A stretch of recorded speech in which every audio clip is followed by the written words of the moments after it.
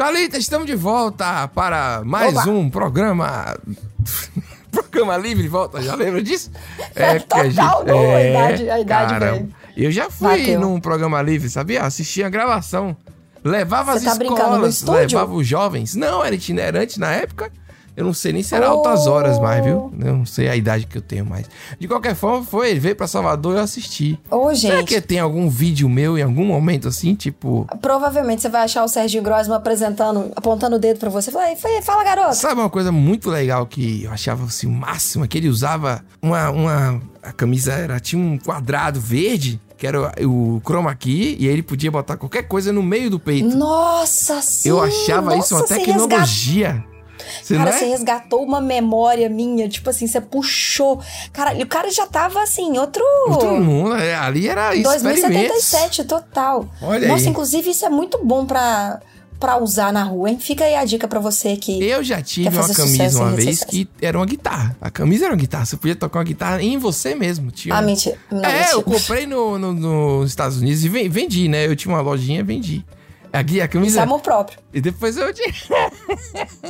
Isso é amor próprio. Você tocar... Cara, era muito bom. Você botava os acordes e tal. Pô, a sua camisa era uma guitarra. Tô falando... Perfeito. Olha só. Perfeito. E era a pilha? Só pra eu entender, porque eu fiquei confusa. Ela tinha um negocinho... Ela se autocarregava, eu acho, na parte de baixo. Tem muitos anos isso. Acho que 2009, então 2010. É na mesma loja que o Serginho comprou a camisa dele. Certeza absoluta. Uma camisa com um quadrado verde, né? Que coisa quadrado verde. Olha cara, só. Já tá em outro nível. Hoje. Estou aqui, eu, Pedro Duarte. Tem que dizer, né? Bonitinho assim, jornalista, escritor, não sei o que lá. Com o retorno de Thalita Lèfer. Thalita Lèfer. Eu adoro o seu nome. Eu me sinto muito chique. Lèfer. Eu sei, mas é porque tem aquele acento no início ali que eu acho maravilhoso. Um acento contrário na letra E. Exatamente. Podia ser Lèfer, uma coisa, mas não é, né? Podia, mas o pessoal já veio... Lèfer. Mas Lèfer, a entonação do Lèfer é mais... enche menos a sua boca do que o Lèfer, sabe? Lèfer, ele o Lèfer é maravilhoso. Lèfer, inclusive, ele tem uma coisa da comida. Ele me lembra a refeição, uma coisa francesa, um ifotege, né? De presídio de cagalhão, exatamente. Um negócio assim. Ratatouille, exatamente. E as pessoas me cobraram, Thalita. Me cobraram porque, tipo assim, quem Thalita é quem? Por que Thalita era só sua amiga de Minas, que mora em São Paulo? E pra mim era suficiente. Mas as pessoas querem saber, então... Thalita é também diretora da Unhide School e Studios. Exato. Entendeu? Exato. Então não tem nenhuma relevância. O que importa aqui, não tem nenhuma relevância. Sacaneei com ela. Não tem nenhuma relevância. É... Eu ter esse cargo não vai mudar nada no que a gente vai falar hoje, mas é um lugar que eu trabalho e eu amo, é bem legal. É bem legal. Hoje a gente vai falar, o programa é A Preço de Banana, Nem a Banana. Perfeito. E esse é o...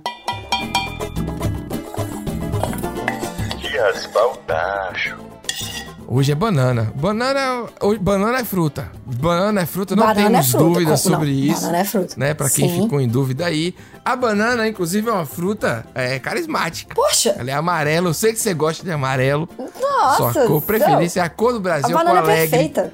Ela tem possibilidade de fazer várias receitas e o principal... Tudo. É que, algo que se fala pouco, inclusive, é que ela tem uma embalagem natural muito boa. Você que é designer, você também conhece isso. Ela briga aí pau com a tangerina. Com toda certeza. Porém, dizem aí que ela sai em vantagem porque ela, ao ser aberta ali para o consumo, ela não deixa o ambiente com odor. Ela não espalha o seu... Isso. Exatamente. A banana, ela é contida, né? Pedro, o design da banana é perfeito. Isso é verdade. Ela é o suficiente para caber na sua mão. Ela é o suficiente pra ser carregada na sua bolsa. Não vamos, quinta série. Não vai sim, vai ter que... Não tem condição. Assim. Não tem condição. A embalagem, e eu te digo mais aqui, ó. A embalagem da banana. Você falou tangerina, mas aí tem mexerica.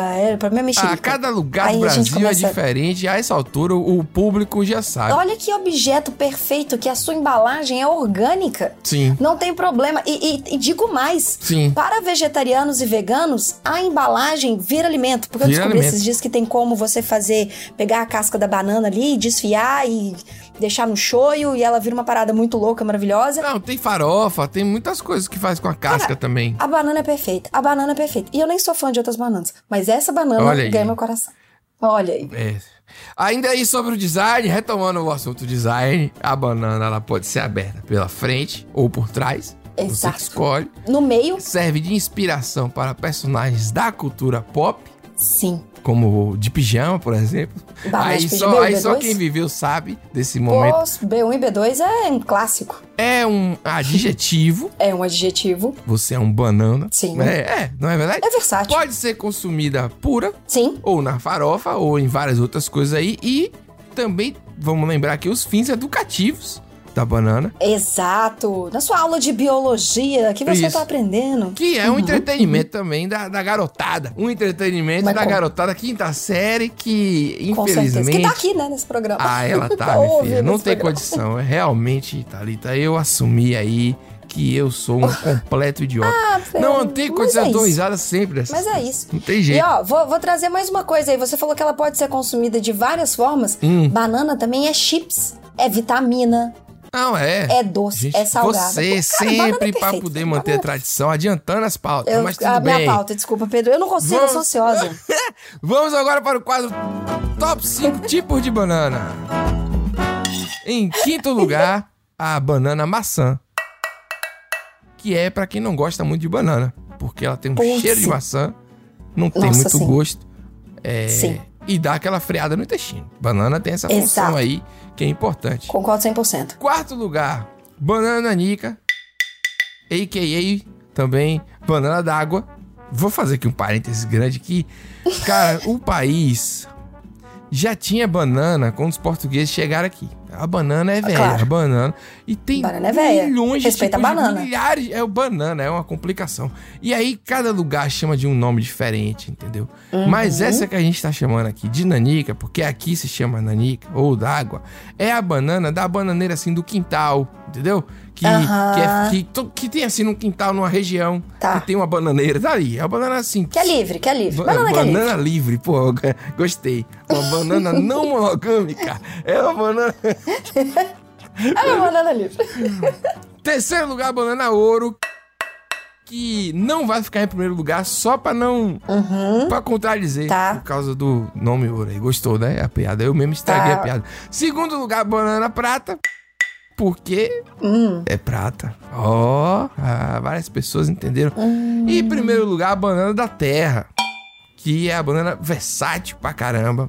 Acompanha diversos pratos doces, salgado, harmoniza com tudo.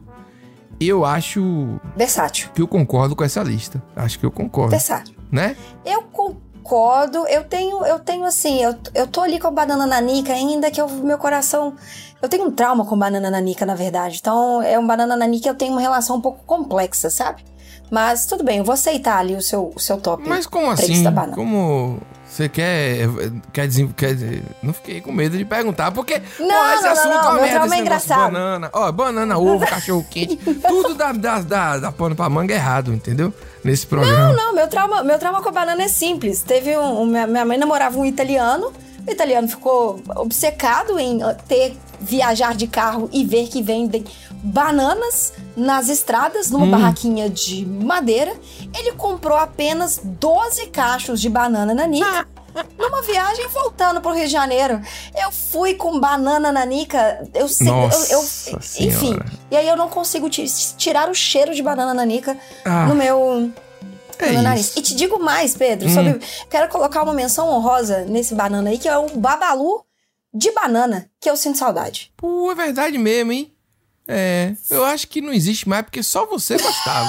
Não faz muito sentido, não. Menção honrosa. Falamos aí, né, da banana da terra que ficou em primeiro lugar, e vem um quadro... Eita! Aí me surpreendi. Não é possível. Thalita, a maior banana do mundo é a banana da terra, que pode chegar a incríveis 25 centímetros. Louca. Fica aí apenas a informação solta e vamos continuar o programa, certo? Dentro da sua história aí, você prefere a banana verde, madura ou de vez? De vez, inclusive, é uma palavra maravilhosa, porque ela tem gente que escreve junta, separada, e eu sou contra essa palavra. Cara... De vez, ela é o quê? Ela passou do maduro, não é isso? De vez, né? Aí eu já tô em Minas, de Você vez. Tá de vez. Aí, tá vendo? De vez. Então. Cara, eu gosto dela no ponto, porque eu posso decidir o que eu quero fazer com ela. Mentira. Eu acho que pra decidir o que fazer com ela tem que ser verde. Mas eu vou pra banana. Sabe por quê? Porque a banana, pra mim, ela é o... Eu comi uma banana, inclusive, antes, conversando com você, um off. Sim. Mas ela tem que ser um coringa. Porque se a banana for algo que precisa virar outra coisa, aí eu tô dedicando meu tempo à banana. E a banana, pra mim, é um coringa. Abriu, comeu, ficou de boa, vai viver. Concordo com você, porque... Vou te falar uma coisa. Tenha sempre uma banana em casa. Não, é sério mesmo. Exato. Exato. Olha, vamos aqui fazer um contrato tácito, eu e você, social. Vou parar de fazer piadas na minha própria mente, porque é impossível. Mas eu vou seguir o programa sem piada, certo? Tá até bom. Onde eu conseguir. Certo. Então, assim, tenha sempre a banana em casa, porque é o seguinte, a banana, ela garante, cara. Sério mesmo, se você tá com fome e não tem nada ali, você come uma banana. Exato. Resolve. Ela dá uma quantidade de energia suficiente pra você chegar a algum lugar que tenha comida, entendeu? Ou cozinhar alguma coisa. Ela segura enquanto você cozinha, entendeu? Perfeito. Ela melhora. Você tá com muita fome, vai fazer mercado, come uma banana antes, porque você não compra muita comida, entendeu? Perfeito. Eu prefiro a banana de verde pra madura, que não tem nome ainda, entendeu? Tá. Porque ela não é aquela ainda madura que fica muito doce. De vez é impossível, não tem condições. Impossível. Porque ela já fica meio escurecida. E você abre e tem momentos ali da banana que ela já desistiu dela mesma. E você tem que... Entendeu? Essa banana é que ela não tá nem aqui nem ali. Ela tá... Ela permeia, ela tá no espaço-tempo ali que a gente não consegue entender. Eu sou contra. Eu sou contra a banana de vez. Eu sou contra não. Ela serve pra doce, pra várias coisas. Como a gente falou que a banana ela tem. A gente tá falando o critério banana pura. Sim. Tipo assim, sem dar trabalho. Eu gostei muito do critério que você mesmo desenvolveu aqui. Que não tinha. Tá vendo? Gostei. Banana é perfeita. É isso. Banana é perfeita. Agora vem aqui o momento poesia. O momento poesia é um momento novo, que não deve se repetir, se Deus quiser. Que eu vou declamar pra você a música Ai Delícia, do grupo Parangolé, que cantou no seu álbum Dinastia Parangolé o seguinte trecho. Ela bota na boca, fica maluca, que coisa louca, tira a roupa. Você quer, tome nego bom. O nego bom, a gente já sabe, pode rir, Thalita, ela tá se controlando aí. O nego bom a gente já sabe que é a bananada aqui da Bahia, né? Menor noção. Que é conhecido também como atum de banana. Nunca ouvi esse nome, atum de banana. Escrever aqui, eu tô lendo. O nego bom é doce de banana. E o Tome Nego Bom, né? Cantado aí pelo rapaz do Parangolé. É uma pré-violência musical. É bom demais, né? Você quer tome nego bom. Ai, e na hora a melodia ela veio. Não teve condições. Isso aí permeou muito a minha adolescência. Perfeito. Eu acho que eu vou ter a honra de colocar no meu momento da minha vida que alguém recitou Parangolé. Você vai... Cantou Ai Delícia para mim. Você vai contar isso, né? No podcast sobre banana. Ai, meu Deus. E o melhor de tudo é que eu nem gosto. Porra, mas... Olha, você que tá levando pro duplo sentido. Eu tô tentando me manter aqui. Passei mal. Tá vendo? Você tá estragando aí. Eu tô mantendo a seriedade. Você tá fazendo errado. Ui, peraí que tem que respirar agora aí, né? Respirar aqui que é complicado. Comer uma banana ali pra voltar com a energia que eu perdi nessa gargalhada. Começamos pesado hoje, hein, Thalita? Hoje o bicho pegou. Olha, eu trouxe um livro aqui, Thalita, que chama... Pra gente puxar um novo quadro, que é o quadro de informação adicional no programa.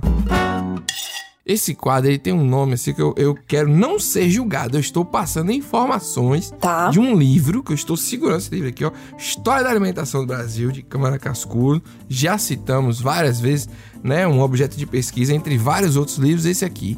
E esse livro traz coisas interessantíssimas sobre a banana.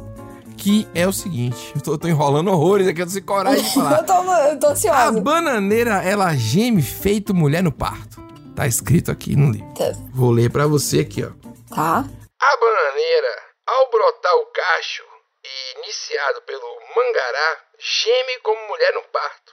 Quando o cacho quer brotar a fruta, e cada uma delas 40, 50 e mais bananas, dá gemidos como mulher que quer parir. Na Bahia, a opinião é que é fruta proibida por Deus a Adão. Esse escrito aqui é de 1734. Na verdade, o que aconteceu aqui é o seguinte: tirou a maçã e botou a banana. E colou banana. Não, é sério, eu tô falando sério, tô brincando agora não. Sim. Fizeram isso. Outra questão interessante aqui, ó. Superstição rural brasileira. Quando a banana não tá dando a bananeira não tá dando as bananas, diz que tem a bananeira mulher e a bananeira homem, certo? Macho e a fêmea. Tá dizendo aqui que tem a tradição. Sim. Aí, quando não tá dando de vez em quando, a bananeira não tá dando as bananas certas, o homem tem que abraçar a bananeira improdutiva, certo?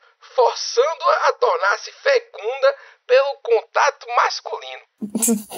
Você vai comer um bebê banana. Eu realmente fiquei assim, preocupado com isso. De quando é o livro?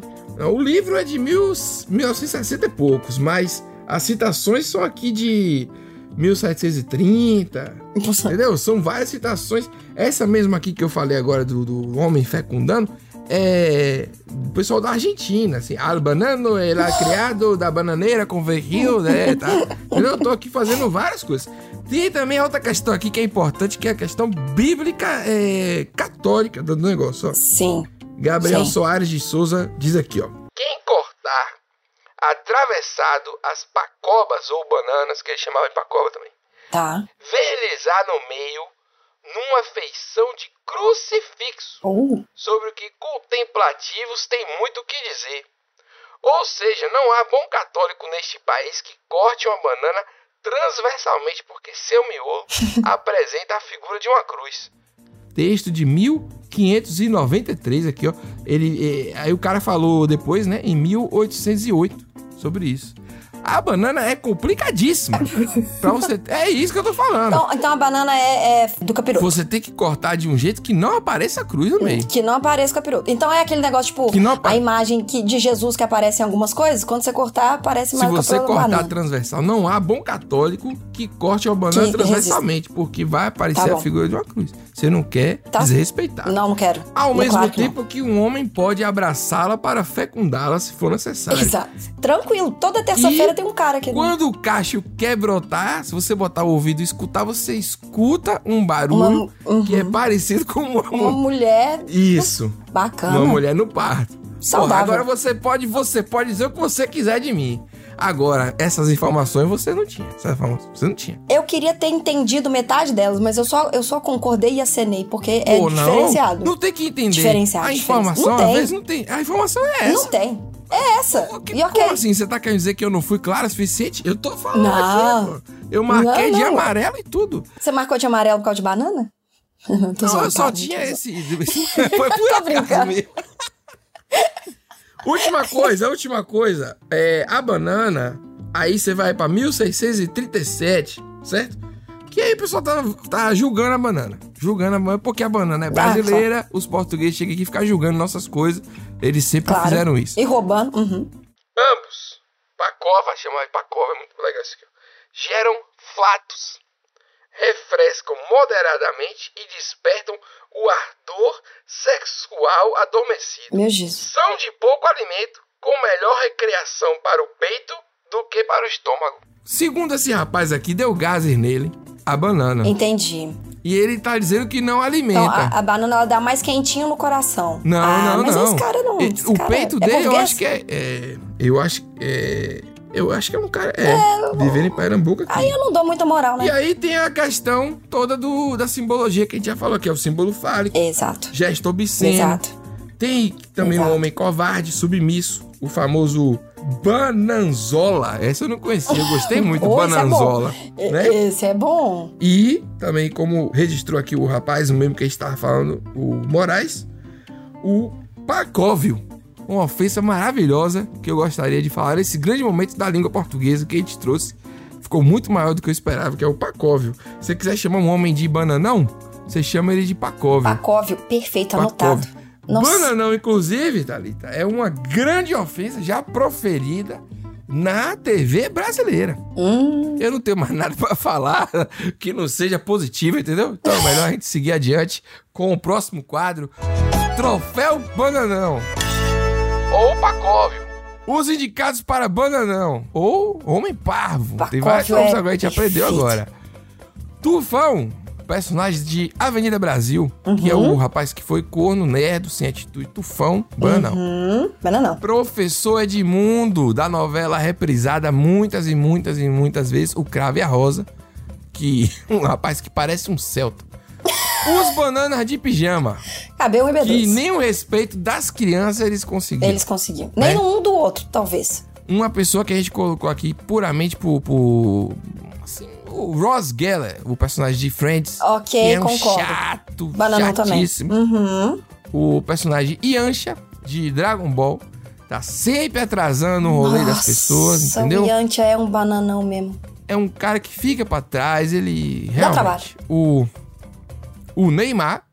Tá, com certeza. Porque sim. Porque sim. E aí a gente corre o risco de perder bastante audiência. Thalita, você viu que um rapaz, provavelmente um rapaz, sempre é um rapaz, foi na Apple Podcasts e deu 1 estrela dizendo que ficou triste porque pensou que era vídeo? Mentira! É vídeo, horrível, vídeo. Ele fala pra ele que ele pode ir no YouTube depois, tem um vídeo de 10 horas de uma banana dançando, e ele vê esse vídeo e escuta o podcast. Não faz sentido, as pessoas realmente não fazem sentido. E talvez o Vasco da Gama possa entrar aqui nessa lista também, que é um time que não faz mal a ninguém. Não, mas o Vasco merece. O Vasco e o Bahia merecem, cara, merecem. Eu sou Bahia, eu posso falar. E o Vasco subiu junto com o Bahia, tá aí. Vai tomar aula de futebol, fez o paralelo de futebol. Não, achei incrível o link. Você tá de parabéns. Você tá de parabéns. Muito de parabéns. Então, qual desses bananões aí a gente vai dar o troféu? Olha, eu vou abraçar o meu lado um pouco fã de Dragon Ball. Eu vou concordar que o Yancha, ele é o suprassumo do bananão. Eu acho que eu tô entre o Yancha, mas tem o Neymar, né? O Neymar, ele é o rei da banana, eu acho. Então, mas é outro nível. É outro nível de banana. O bananão, ele não, entendeu? Ele não merece. O bananão, ele é para pessoas tipo o Rosa, assim, que é um cara só chato pra cacete mesmo, entendeu? Mas a gente, então, pode entender que existem níveis de bananão. Existe. Então, Neymar, bananão supremo, da categoria dele. E Yancha, do meio nerd... pop, da cultura pop, eu acho que é o bananão.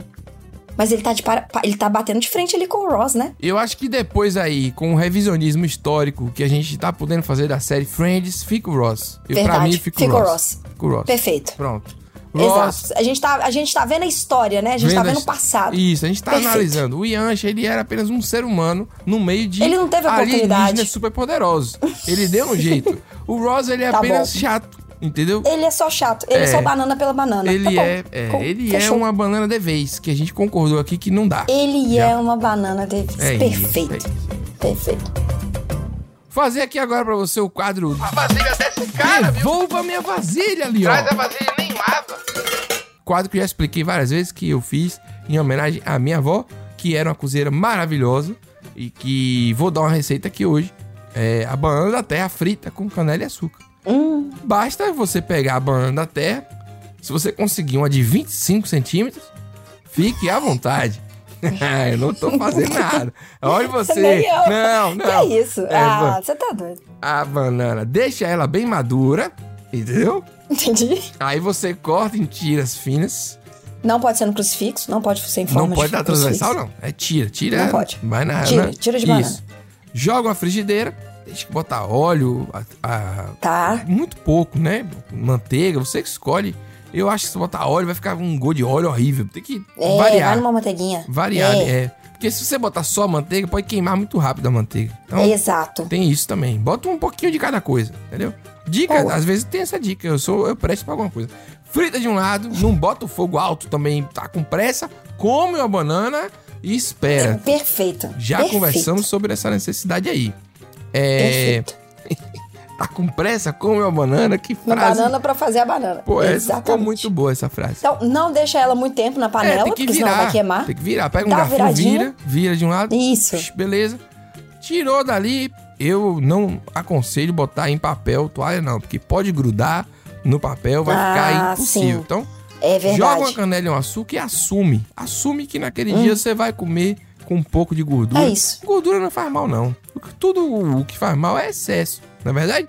Não, dá uma secadinha assim, sabe? Ali rapidinho, ela não pensa. E aí coloca lá e manda pra dentro. Você pode, né, simplesmente dar uma pegadinha, assim, Você pega na sua mão, faz um bolinho de papel e faz assim, ó.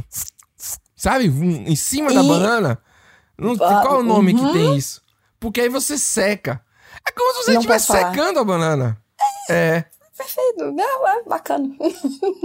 Entendeu, né, gente? Beleza. Mas eu tentei aqui ser uma pessoa adulta. Eu tô tentando. Não, eu tô sendo. Eu tô compartilhando do fato de a gente preparar um alimento da melhor forma possível pra extrair o melhor que ele tem. Tá certo. Então tá bom, então. Tá certo.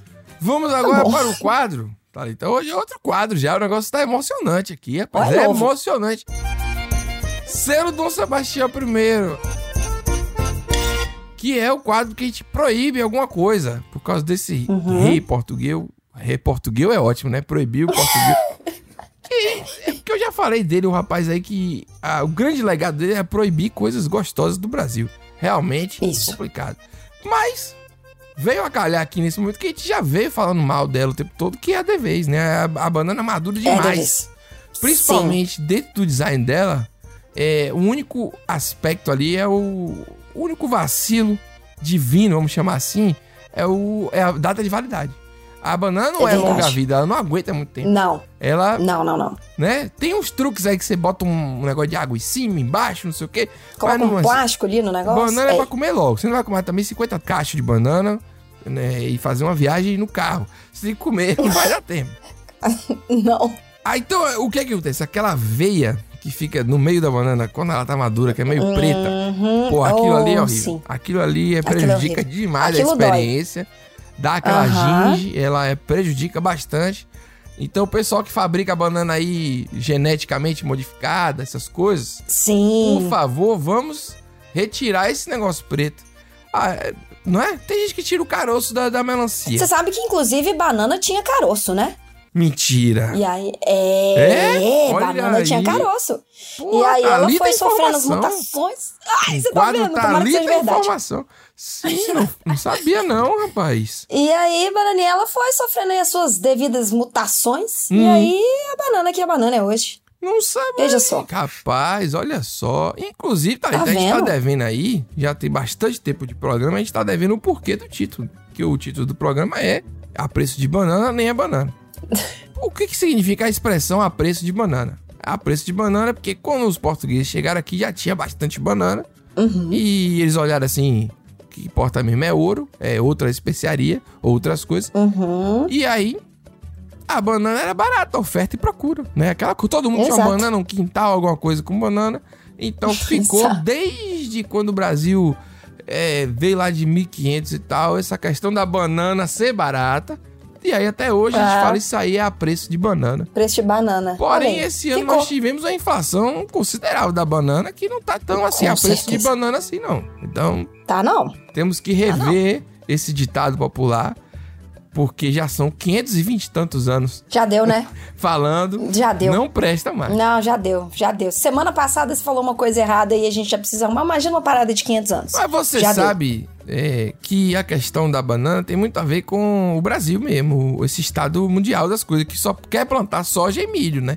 Porque é o que vira outras comidas e outras coisas. Porque daqui a um dia a gente não vai ter mais arroz e feijão. Ninguém quer plantar mais, quer plantar o que dá dinheiro. Exatamente. As 5 famílias que detêm todo o território nacional, fica aí a informação jogada no ar. Só não querem mais plantar as coisas que a gente come, só o que vende. Então, daqui a pouco a gente vai ter que comer pedaços de plástico. A gente vai ter que plantar na nossa casa. Aí, ó, pega um quintal, planta uma banana. Na nossa casa, não. Você tá sendo muito mas aí vai animada. ser na Nica, né? Aí vai ser na Nica. Se a gente tá morando nas casas de 12 metros quadrados, vai plantar onde? Aqui, né? R$3.000 aqui em São Paulo. A gente vai ter que... coloca na parede, faz a parede vertical só de banana. Vamos ter que viver de soja, que tem um nome agora, é proteína desidratada, mudou o nome. Ah, que tristeza, gente. Come banana. Então aí, ó, preço de banana não tem mais. Mas eu queria terminar feliz. Contando pra você uma história, Thalita, que aconteceu comigo. Lá vem. Primeiro lugar. Todo programa aqui tem um porquê de estar aqui com alguma coisa pessoal, né? Que eu vivi. Eu escorreguei realmente numa casca de banana na Fonte Nova antes de ser arena. E eu saí... Não é quicando, não é a palavra certa, mas eu saí meio que rolando a arquibancada pra baixo. Sabe como é que é? Então eu escorreguei. É aquele rolado que você dá um impulso, né? De uma caída pra outra. Até o momento que eu olhei, cara, eu vou me bater nesse cara, eu preciso parar. De algum jeito. Eu fiz judô e parei. Tipo assim, naquele momento eu consegui levantar. Mas eu rolei... Você fez o rolamento do judô. Eu rolei uns 4 andares aí, uns 4 degraus. Eu falo andar porque o degrau é gigante, né? De estádio. E eu era criança, então era maior ainda na perspectiva. Por isso que a gente escolheu falar de banana, porque eu lembrei desse momento. O que eu tenho que falar hoje da banana? O momento que eu escorreguei. Banana proporciona coisas, né, únicas para as pessoas. Inclusive, no início aí dos anos 1900, pisar em casca de banana constituía um perigo para a saúde. Sabia disso? Sim. Os desenhos, inclusive, animados, mostraram isso o tempo inteiro. Os desenhos animados, o que acontecia? Eles escorregavam num banana e caíam num bueiro. Olha aí que educação. Um bueiro desenhado no chão, um círculo preto que virava... Um círculo preto. Exatamente. Perfeito. Ai. É isso, rapaz. É isso. Pedro, eu adorei você recitando um negócio pra mim. Vai ser um momento gravado na minha alma. Não acabou ainda não, rapaz. Eu tô falando... Não, eu só preciso falar porque fiquei muito feliz. Lembrei disso, fiquei feliz de novo. Não, mas foi um momento. Foi um momento que é uma pena que, por problemas de direito financeiro, a gente não pode botar a música, porque eu queria muito cantá-la. Nossa. Então eu recitei apenas isso. Perfeito. Chegando nos finalmente, assim, dá aquela circularidade gostosa, que é voltar pro início, que é falar do design, que é uma coisa que você gosta. E a gente gosta, a gente já falou de geladeira, a gente fala de design de várias coisas aqui. Exatamente. Trago pra você a informação de que a banana, ela tem um design maravilhoso. Concordo. Mas assim, a sua casca é fina, ela pode sofrer danos facilmente, por isso você precisa manusear a banana com cuidado, como qualquer banana deve ser com cuidado. Peguei você. Eu me mantive sério. Sabe o que é isso, Thalita? Eu tô ficando experiente na comédia. É maturidade. Você viu? Caramba, é isso. A quinta D aqui reina. A grande informação que eu tenho pra você é, em média, cada brasileiro come 25 quilos de banana por ano. Chocada. Sério? Ou seja, se você é uma pessoa aí que pesa 50 quilos, metade de você é banana. Chocada. Eu tô malabarismo, assim, de dados que pouca gente na política consegue. A gente realmente fez jus aqui a República das Bananas, né? Pra poder dizer isso aí, né?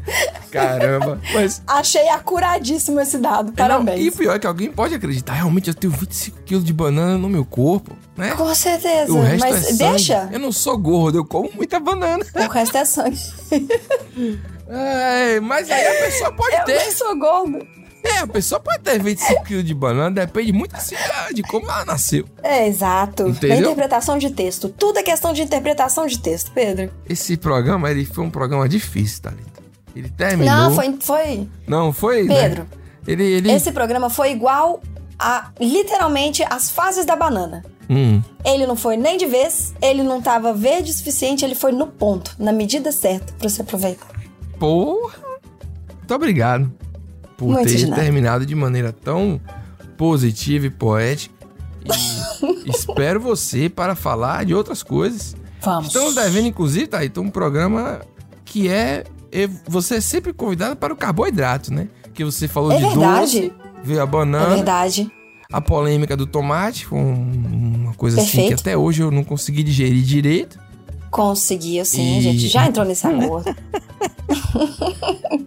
Fui bastante atacado na internet, viu? Todo programa que você participa. É isso, gente. Tchau, gente. Tchau, até a próxima semana aí. Obrigado, Thalita, mais uma vez. Tamo junto.